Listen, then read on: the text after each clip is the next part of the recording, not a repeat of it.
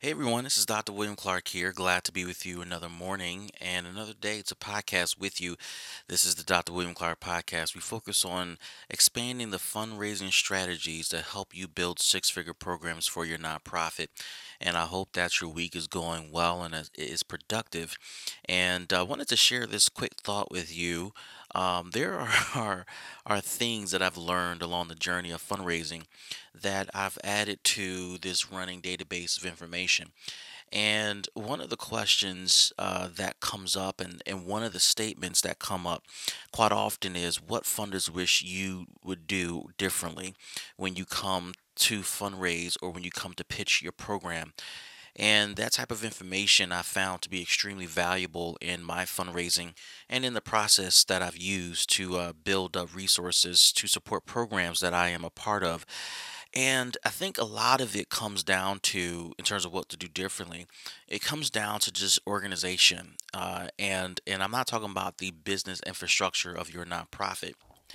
What I am referring to is actually the organization of your pitch, the organization of your program message, the organization of the message you're trying to sell to a funder, the organization of your strategy, the organization of even the meeting itself.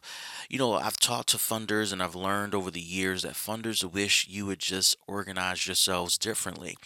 And you may be wondering, why does this matter? What impact does this have on my fundraising? What does this help me do to build the fundraising resources I need within my organization? I would tell you that at the end of the day, the lack or the absence of organization may have hurt you many times in the past. Think about meetings you've gone into with potential funders who have taken a meeting with you, among other meetings they may have taken over the day or over the week or the month or quarter, and you came with a colleague, and the presentation or the message was dysfunctional. It wasn't coordinated, it wasn't choreographed, it wasn't organized, and you found yourself and your colleague talking over each other, spilling over each other to say up one point after another, or to build upon points that didn't seem naturally inserted for the conversation. And while you may feel like the conversation may have went well, while you may feel like things may be going your way, what's really interesting is what the funder may actually be thinking. And in that moment, the funder, in some cases, are thinking, man, I wish they had their act together. Why didn't they think about this before they came to meet with me? Why do I know more about their work or the work they're trying to pitch me than they do? And they are the operator. And a lot of that is going on real time while you're trying to pitch your program. At the end of the day, what influences funding decisions, what influences decisions of individual donors, partners, stakeholders, investors, etc., is the organization of your work and the presentation of that organization. When you are organizing your work, what you are saying is, we have taken the time to structure our work, and we have taken the time to position our work so that not only we can better present it to would be investors and partners, but also so we can have other people look at it, digest it, and tell our story the way we prefer them to tell our story. And you do that by having deep seated organizational structures in the way you pursue your work, in the way that you deliver the work, in the way that you pitch your story, in the way that you share your messages, in the way that you're inviting investors to be a part of your work. The organization of that information will take you a long way. And I don't want to overlook a point that I just made about having brand ambassadors who are able to stand in the gap and represent your work for you. The importance of that is, in the best way to describe having brand ambassadors who are not a part of your organization, but who are pitching and sharing your story on your behalf, is to think about the viral effect of social media. When you have a post that is moving or influences people or inspires people or elicits emotion from people, what you'll notice is that people will take that particular post and they will simply share it within their network. They may or may not add a comment or feedback for their network to ponder upon above the post itself, but the bare minimum of a viral effect of a post, of a social media post, is that people will share that post. And when that happens, there's something viral that happens within those networks. People share to share to share to share to various levels of networks. And this is how social media posts become viral. This is how information kind of spreads around the internet quite rapidly and aggressively. And the idea of that is well known to all people because most of us are on social media. Most of our organizations have social media pages on various platforms.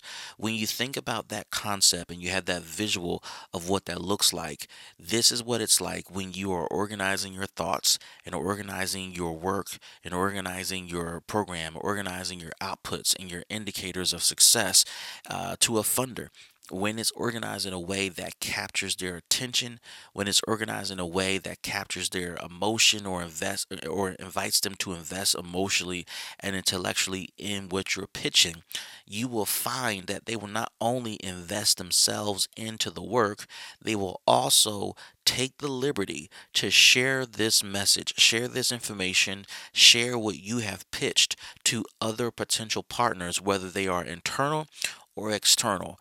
I have been a part of and have seen in many cases funders who have a program officer who funds a particular program, but because the pitch was organized and structured, they not only took what we pitched and funded it, they also told a colleague, another program officer, to take a look at us and fund us for another perspective of the work, which could lead to combined funding from a single funding source. I've also seen and been a part of situations where funders not only funded our work, but they told their friends and colleagues who are part of other foundations who are looking to fund similar work, and they have invited those investors, those funders themselves to be a part of the funding pool, even without me pitching.